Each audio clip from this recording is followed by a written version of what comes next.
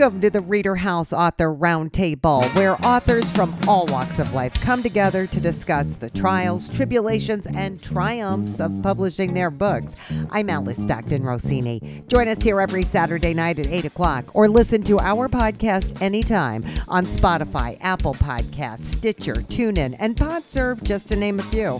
The Author Roundtable is sponsored by Reader House Online Bookstore, where independent new authors come first.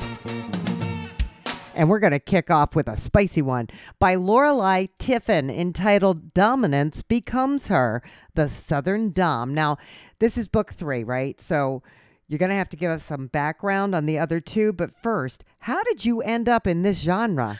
Well, actually, my inspiration was reading other erotic romance books, you know, the 50 Shades of Grey books by E.L. James and the Crossfire series by Sylvia Day. Okay. Were all recommended to me by friends.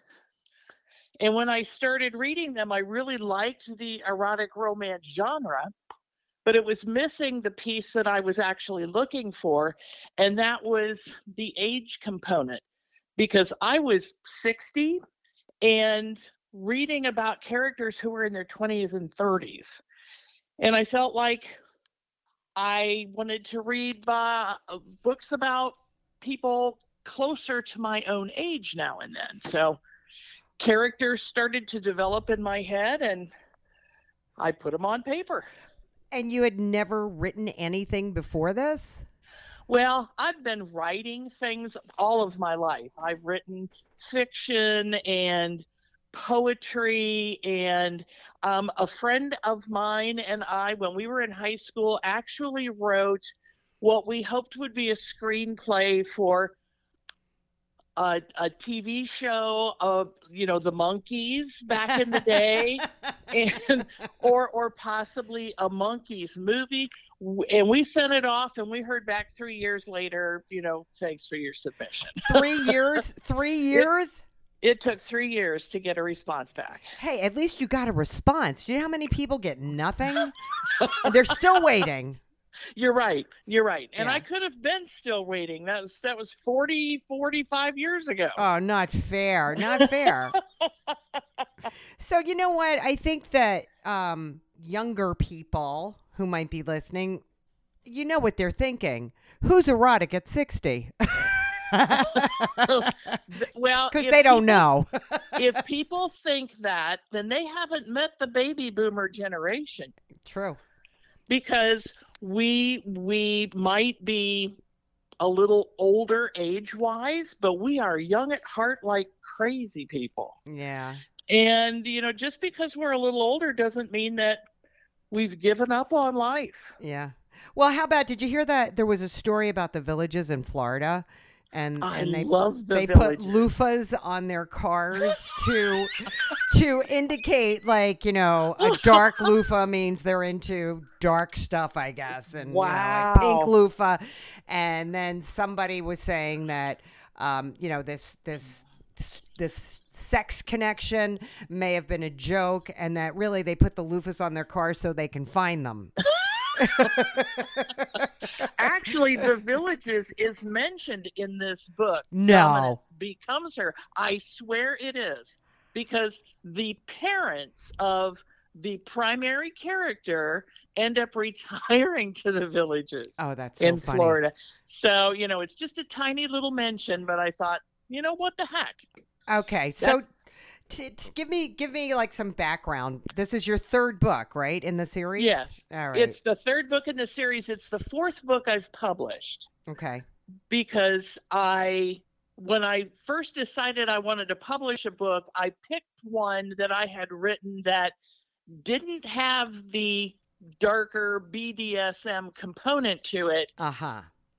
It was just, you know, some semi-retired people. She's a web designer. He's an environmental attorney. They met each other when they were very young, and then they didn't see each other for 30 years, and they run into each other again at a friend's wedding. And they realize that magnetic attraction is still there, and they pursue it. They have their ups and downs. Nice they got the opportunity.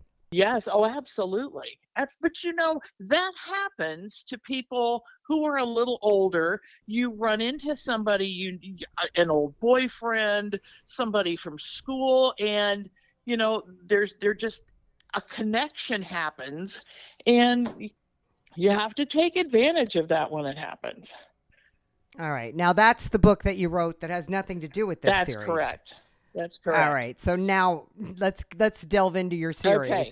The series is called The Southern Dom, and it takes place in the North Carolina, South Carolina area, which is an area that I would love to, I was going to say, I'd love to retire to someday, but I'm just going to stay where I'm at now that I'm actually retired.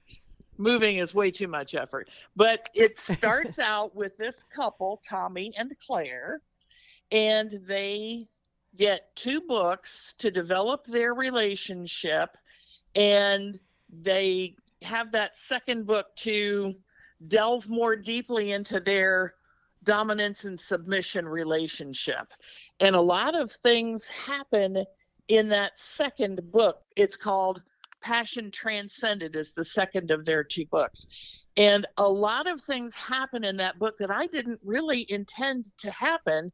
But when I sit down to write, sometimes the computer just does what it wants to do. I find that fascinating because a lot of writers say that. They sit down, they have an idea in their head, and they put their fingers on the keys, and the next thing they know, they're in another dimension. 3 hours later, I'm somewhere I hadn't planned to go. Wow. So these people are into is this alternative sexual lifestyles? Yes. All right. So they're into that. Yes, they are. The first book is when they meet and as they develop their relationship, and they both have prior experience with dominance and submission. He's afraid to approach it with her at first, but very shortly he decides he's just going to take a leap of faith and see what happens. And it's good for both of them. They have their drama from time to time, but they end up later with that happily ever after relationship. And in their second book, a whole lot of things happen, and their relationship changes a little bit, but they end up exactly where they're supposed to be. And it's during the drama of the second book that the third book comes into play, because Mistress Desdemona is a minor character in that second book. And by the time I got finished writing that second book, I knew immediately she needed to have a book of her own. I liked her so much that she needed to tell her story. Okay. So that's Dominance Becomes Her. All right. So what is her story? Her story is that when she was in grade school, she was kind of like the avenging angel of the playground, defending the younger kids against some older bullies. And the last day of school, she gets attacked by a couple of bullies, and she decides that no man is ever going to do that to her again. No boy, no man. Okay. And it puts her in that mindset where she needs to be in charge of her life. So she, at 16, she finds out that her parents are into dominant submission. And her mother is the dominant in that couple. And so she gets a look at how her life could turn out. And she gets a master's degree and a PhD in psychology, and she spends 15 years in the Army. And when she gets out of the Army, she's a practicing clinical psychologist. And when she is at a BDSM dungeon one night, she meets the man who could become the man of her dreams. And that's where Clay comes into the story. So we're not even talking about this couple anymore, the couple in the second book and the first book. We're focused on this woman. Yes. Yeah, I'm just wondering, does this book stand alone? Could you read this book without reading the other two? Oh, absolutely. All of my books can be standalone. There's some mention of prior characters, but I always give enough background on those prior characters when they're mentioned that you don't need to go back. I would love for people to go back and read those older books, but it's not necessary. You get the full force of each book on its own. So BDSM is what? It's like an umbrella term for bondage and dominance and submission. It's actually 4 different things. There's the B is for bondage, the M is for masochism. It's a whole dark area, and some of it is more dark than others. My couples practice dominance and submission. It's kind of like the lighter practices things. I will tell you, I did a lot of research before I started writing, and there's some scary stuff out there. And I've tried really hard to stay away from the scary stuff and to kind of warn against it, especially in this book, in Dominance Becomes Her. She has the opportunity to see some of the darker side of that. Okay. And it frightens her, and it's good that she gets frightened by it. You know, it seems to me with these couples, I'm a reporter, and I had to do a story on swingers a few years back. Oh, that would have been fun. It was fun. It was really, you know what? It's really fascinating. And it seems to me that everything is fine as long as both people are into it. If you have one that's kind of into it and one who's really into it, you have problems. So, absolutely. Yeah. No always has to mean no. Yeah. So, do we live happily ever after, or does this series continue? Well, it's a romance, so you have to know kind of how it's going to end up. Okay. So each of my books has a happily ever after for the principal characters. Okay.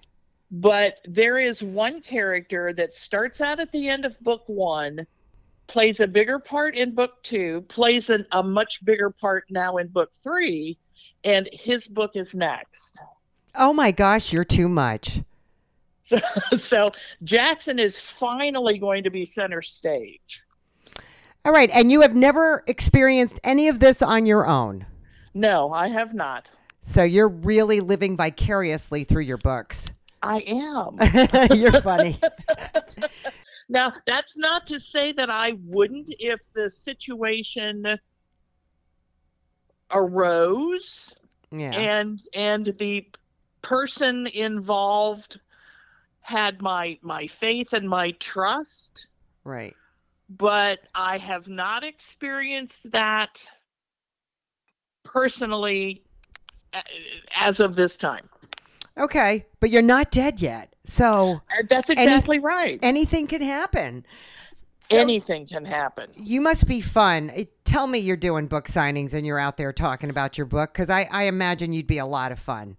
I've done one book signing, and it was a whole lot of fun. And I am planning another one it's probably not going to happen now at the end of February, but sometime in March, to promote this book.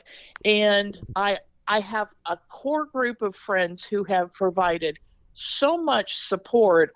I can't even begin to thank them for the support that they provide. I mean, just, listening to me talk about my books and my characters and helping with book signings, and they're just a great bunch of people. Are you able to get the word out? Are you able to get some traction?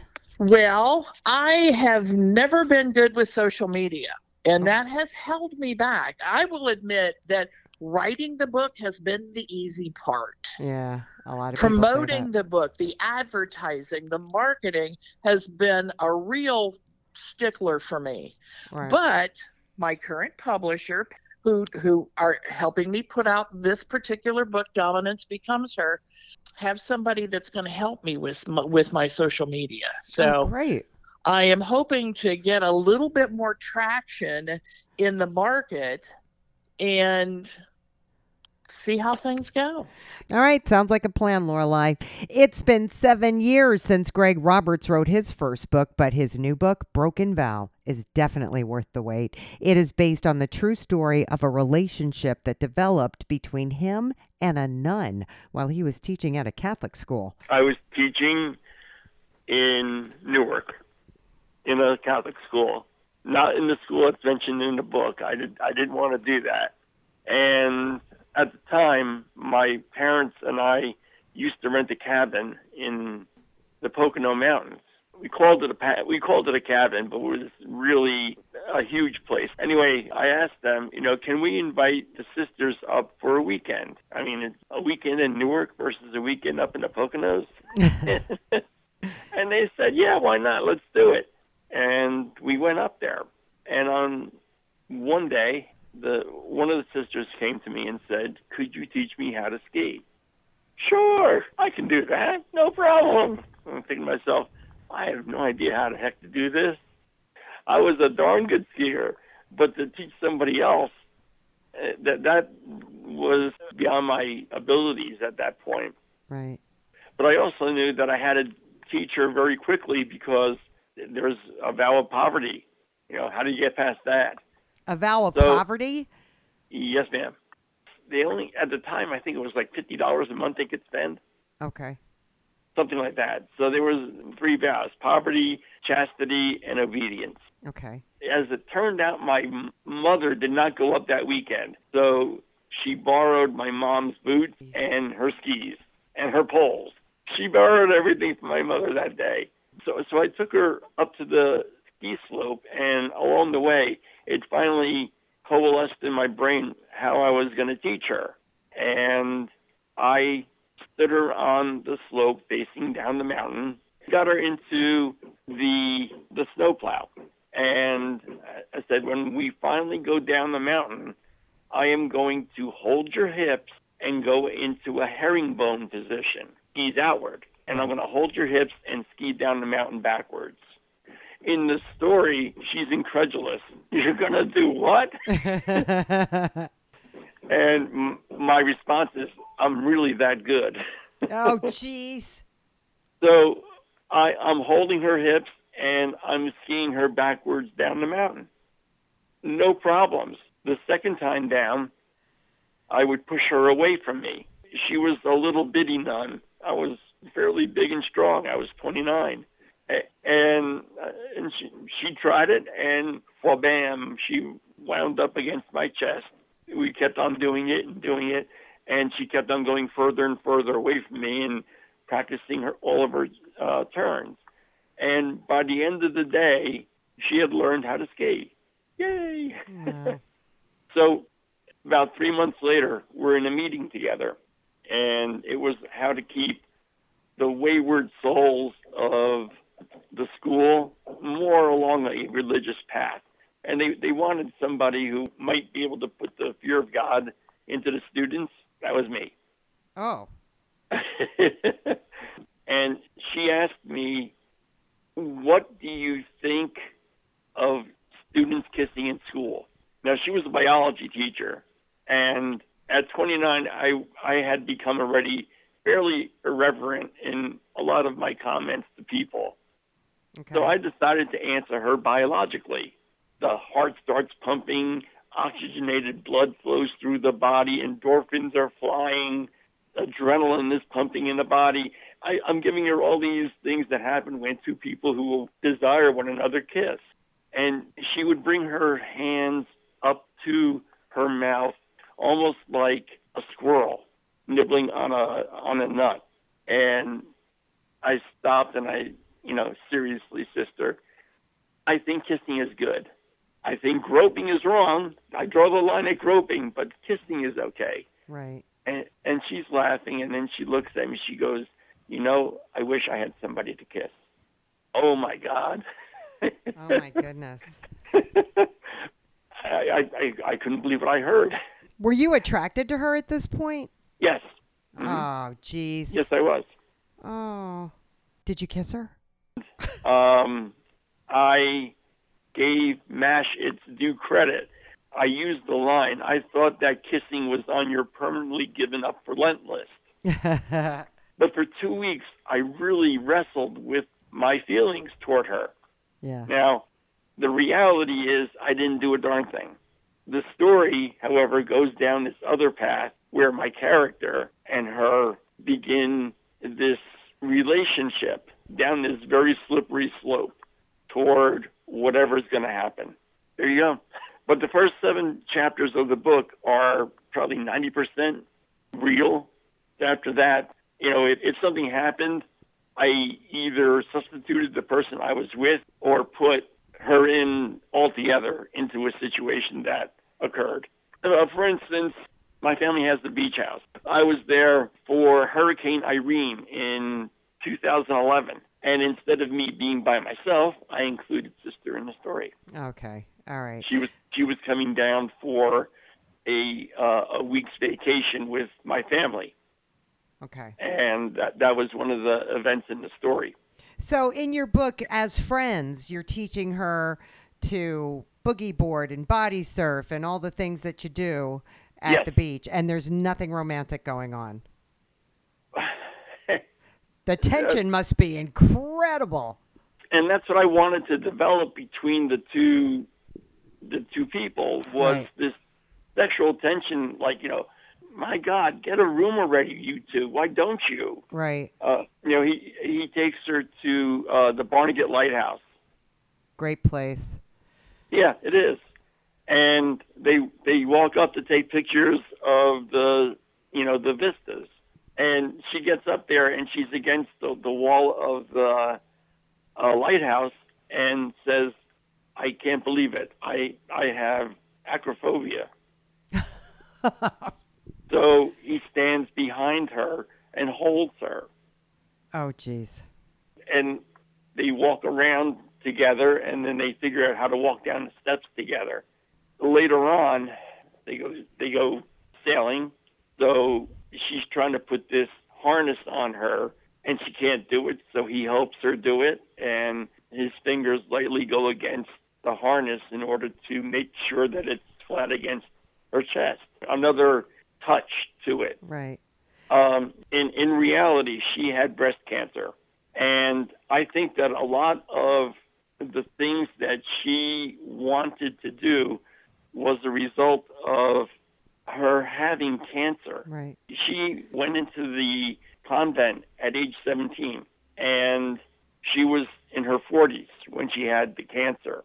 And at least to my way of thinking, she had to have said to herself, is that all there is? Right. That's just a guess. I don't know. My father, and we talked about this immediately after the nuns weekend up in the mountains, and when I finally told my parents that I was going to write this story, he remembered Sister and said that of all the nuns that were there, he picked her before she ever skied to be the person that would be the most willing to go out there and try something. Yeah.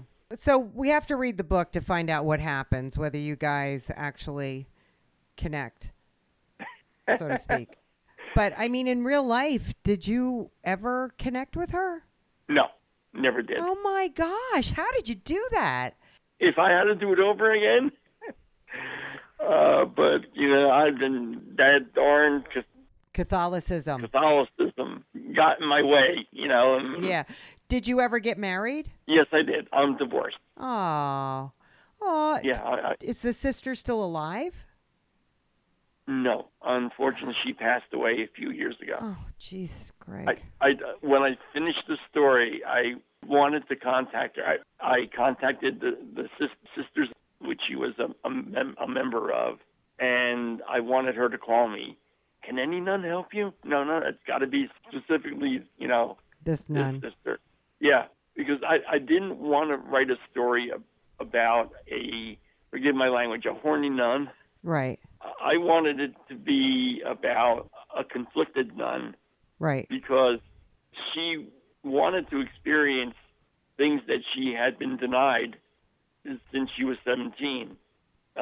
They went on fast roller coaster rides, different things like this. And she had no concept, no inkling that Karch, my character, was the person that was going to be like a conduit, the one that would show her all these different things. Right. Oh. The night before she skied, the two of us, there were I think two other people too, but she and I laid on the floor together sleeping, and she asked me about skiing, and I told her how I skied, what got me into it, things like that, but we were 2 feet away from one another, something like that, and maybe that was what gave her the push to ask me the next day, can you teach me how to ski? Right. I don't know. But then later on, they go to bed, and she's aghast at the idea that they would lay in bed together. And he said, we did that in the mountains, except we were on the floor together. Is laying on a bed different than laying on the floor? We're still the same distance apart. And she's like, okay. So it's a slippery slope that they go down together as they get more and more comfortable with one another. Right. So how are you telling people about your book? Right now, I'm not doing a thing. Oh. Why not? What's the matter with you? This is a great summer read.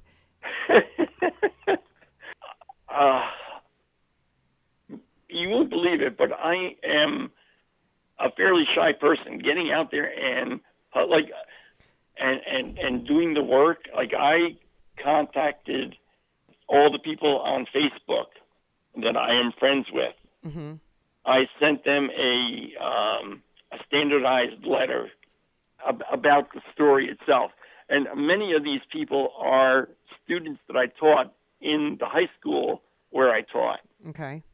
And, I explained to them that while the story takes place when we were in school, it's been updated to, 2010. Okay. But that's all I've done. If you ask me to write something, I can write it for you. But as far as technology is concerned and doing that end of the scale, I am woefully unprepared for that stuff. You were a teacher, and as social media was coming up, you weren't on that train, huh? I was running up the platform. The train was already pulling away. I got out of teaching in 2002. So, social media hadn't really, came on board yet. Not really. Right. And then after that, I went into counseling. That's awesome. Yeah. So,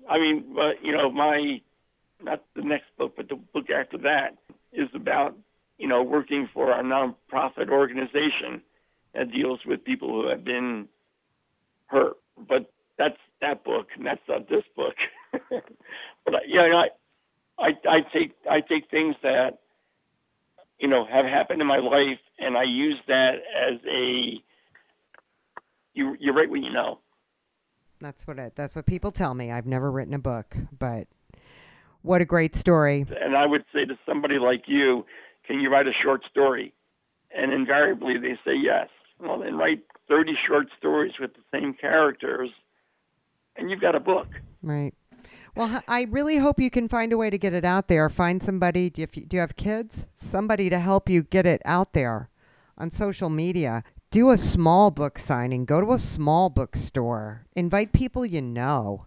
I mean, it's a wonderful story. This is like a movie. I don't know how it ends, but I hope people listening read it to find out. I have a naturally affirmative outlook on life, so that's a hint, Oh, well, that's good. Anybody remember The Thornbirds? Remember that TV show? It was a series with Richard Chamberlain and Rachel Ward. That's what this book reminds me of. Forbidden Love. Nothing better. All right, next up. Hello? Hello, Alpha. Come in. Alpha, Yes. how you doing? How you doing? Good, good. All right. Toro Appleseed. It's your first book, right? Correct. It is my first book, and you're pronouncing the name in the English vernacular. I would prefer it to be pronounced in the Spanish vernacular, which would be Turo Appleseed. Toro. Like when they're in the bull fighting in the ring. Close. That's Toro. Oh. What do I know?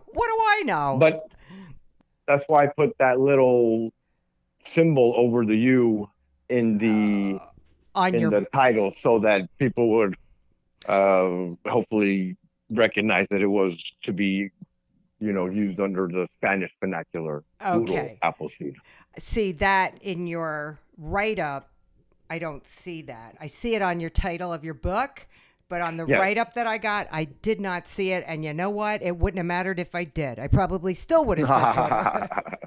Anyway, this is your first book. What made you decide to start writing now? It was an idea that had come across years ago when I was getting ready for work. I was watching TV, and there was some news story about how somebody had written a book about his life, but it turned out to be all phony, and it was like a big story because he had supposedly been on Oprah when she was still doing morning broadcasts. And when I saw that, I thought, if I wrote a book, it wouldn't be about, life, because, all of it really happened. So it was at that moment I started getting that idea, well, maybe I should write a book. So that's been a couple of years ago now. Yes, it actually took, I started writing in the book in 2010. Whew. Okay, so you took your time and got the story together? Yeah, the first few years, it's, because I'm not a writer, it took a while to kind of get it going. I will say that when the virus struck in 2019, I started to really kind of focus and devote more time into writing. So I'd say like 50% of all of the writing took place during the COVID year. Yep, you and so many other people I talked to. If COVID-19 was good for anything, it was great for inspiring people to sit down and write books that they always wanted to write. Yes, we had that. We had the time. This is the unforgettable true story of the real life Johnny Appleseed of the social revolution. I was the world's first wireless handheld socializer. I started back in October of 1997, a decade before there was MySpace or Facebook. I was already engaging in wireless handheld socializing with my friends.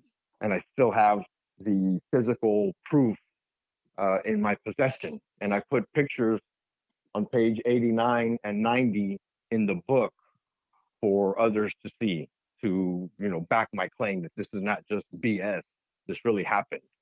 So how does this wireless handheld socializing work? Well, a big drunk back in those days, and I couldn't remember what happened the night before when I would wake up. So in an attempt to remember, I started writing down where I was, what time it was, what I was doing, what I was thinking, and it just snowballed from there. More people started to be engaged with it. I started having fun with it. Women were getting curious what I was doing at parties, writing down, basically posting at the parties back in the 90s. Posting where? I was sitting down, writing into my my little tablet. You had a tablet. Did we have tablets in the 90s? This was of paper. This was of paper. This was paper and pencil still. I remember paper and pencil. I remember. So you were just writing it on pieces of paper, but then how did people read it? When I was there at the parties, when we were socializing, I was handing it out. They were reading it. They were also posting themselves. They would write in response to what they were reading. They would make notes on the same pieces of paper. Yeah, we were young. We were having fun with it. We were drinking and doing other drugs. So it was entertaining to us. Oh, that's so funny. Were you also conversing? Yes, I mean, I was meeting women because they were curious to see what we were doing. You know, me and my friends would be passing my notes around and having a good time laughing, and they were curious. You know, what's going on? What are you guys doing? And I'd always, you know, pick out the hottest one, and I'd let her know what I was doing, who I was, and they would get curious and you know take it from there. My good looks play would always help me out once they got curious. So, did you save all these notes and that's what this book is? It is more about parts that were major in my life, like major events in my life, and I talk about it, you know, posting about how they were impacting my life at that time. I don't have like I do put some notes in there on page 89 and 90. I have pictures the from the notes that I still have, you know, as physical proof that you know that I did what I said. Can you give me an example of one story that we'll find in your book? Well, it's going to be basically my autobiography, and in that autobiography, I speak about how I started wireless handheld socializing, and more people started joining in. Okay. There's got to be some great stories, right? Yes, yes. Give me one. Okay. One of my friends that got out of prison, and he was on a 1 day pass. So he comes over to my house. We start drinking. We head on out. We pick up more of my friends. My friend Rico ends up rear-ending somebody. Well, we have an 18 pack with us. So we end up leaving the scene, leaving that guy that we hit. But he follows us. How old are you guys when this happened? Ooh, probably 20, 21. Well, when the book starts, I'm at 13 and it goes all the way through the age of 27, from 13 to 27. So you're hanging out and your friend who's out of jail for 1 day, you guys get beer and you get in a car and you rear end somebody and you leave the scene of the accident. Correct. And he follows us. We're at the Valley Plaza Mall. It's a mall shopping center. My two friends get out. They end up beating him down, but a crowd starts to gather. So I jump out from the back seat into the driver's seat. I pick them up. They get into the car. Now I'm driving. The guy that they're beating he jumps back into his car. So now there's a high-speed chase going on. We narrowly avoid a couple of head-on collisions. I'm driving around in a part of town that I don't know where I'm at. I get lost.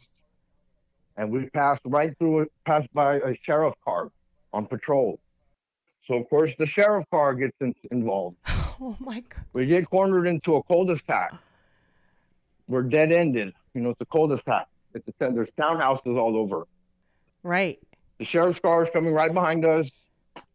There's only one escape. There's a narrow opening between these two townhouses. The only problem is that there's two trees between them, but they weren't very big. But it was our only way out. So I gunned the motor, and I narrowly avoid pinballing off of the townhouses as I barreled through those two trees. The cop car in his wide Chevy Caprice couldn't follow because the opening was just wide enough for my friend's narrow Cadillac Eldorado to pass through. So as he's going around, go through the alleyways, and my friend Rico remembers that his girlfriend lives close by in some apartments. So we stop over there. But she was there with Sancho, another guy. So we have a big house fight with the guys that are there at the apartment. And then we end up, you know, beating them down pretty good. We rob them and we head back to my house. Wait a minute. What'd you rob them of? Just the VCR, their game, their PlayStation. Oh my God. Okay. And then you go back to your house. So then we just go back to my house. And we're there, you know, we converse about the day's events because it was a crazy day. My other friend invites us to a kegger. That night we go, there's some guys from another gang. We almost get into a fight, but we don't because it's my homeboy's house and his old lady's house. Oh. So we don't. But at the end of the day, I'm waiting, or at the end of that night, I'm waiting. Me and my girlfriend are waiting for my friend to come back and pick us up, take us home. And as they pull into the driveway, I noticed that there were still branches hanging out of the grill of his car from those trees we ran over. And we had a good laugh, and that's just one story. Okay. What happened to the guy that was out of jail? He was out of jail for one day. He goes on the run. He goes on the run? Yeah. Do we ever find out what happens to him? Yes. He's my best friend in the story, and I mean, not to give away too much at the end, but Okay, don't. So you have more oh yeah, I mean, there's more fun times? there's a whole bunch of crazy stories in there. Okay, and among those stories is the fact that you created wireless handheld socializing. That I was the first to engage in wireless handheld socializing. You think that'll ever make you any money? I do believe it, because I believe it's the prequel to the social revolution. Okay, you just have to convince somebody of that. Yeah, I'm trying. I mean, there's pictures in there, so there's pictures, because anybody can write down, stuff on a paper. There's no way to date it. But in one of those posts on page 90 of the book, in one of those posts, it was Halloween. And me and my friends had dressed up. I decided to dress up as me as Saddam Hussein. This was in 2002. My friend as Osama bin Laden. And my other friend as Yasser Arafat, as terrorists. And in one of the posts, I say, because my friend Paul, who was dressing up as bin Laden, he was late. Oh my God. So in one of those posts, I say, bin Laden hiding still, Saddam thugging. And then later in another post, I say Osama shows up. And I have a picture of that night. So a picture of that night, us dressed as Saddam, Osama, and Arafat. And I have a post of that night to back up the claim. Now, how are you telling people about this book? Facebook and Instagram. Are you getting some traction? Yes. Yes. Are you doing book signings? No, not yet. Not yet? You going to do that? Because you're a pretty good storyteller. I did go down to my local Barnes and Noble and give them a copy. What do you do when you're not writing? I started my own electrical business. I talk about it in the book at the very end. I'm an electrician. That's great. I started my own electric company back in 2007. You managed to do okay for yourself then. Yeah, still in business all these years and good for you. Working for myself. So yeah, it's been good. Good for you. Good for you. You going to keep writing? I do think about maybe writing one more book, but it would be a children's book, and it would be entitled Pluto Appleseed Goes to Misfit Island. Okay. Well, that would be interesting on Misfit Island. You're too funny. If you read the book, you would understand. I mean, I describe myself as a misfit. Well, you don't sound like a misfit. Oh, thank you. We hope you enjoyed this edition of the Reader House Author Roundtable, where authors from all walks of life come together to discuss the trials, tribulations, and triumphs of publishing their books. I'm Alice Stockton Rossini. Hope to see you back here every Saturday night at 8 o'clock, or listen to our podcast anytime on Spotify, Apple Podcasts, Stitcher, TuneIn, and PodServe, just to name a few. The Author Roundtable is sponsored by Reader House Online Bookstore, where independent new authors come first.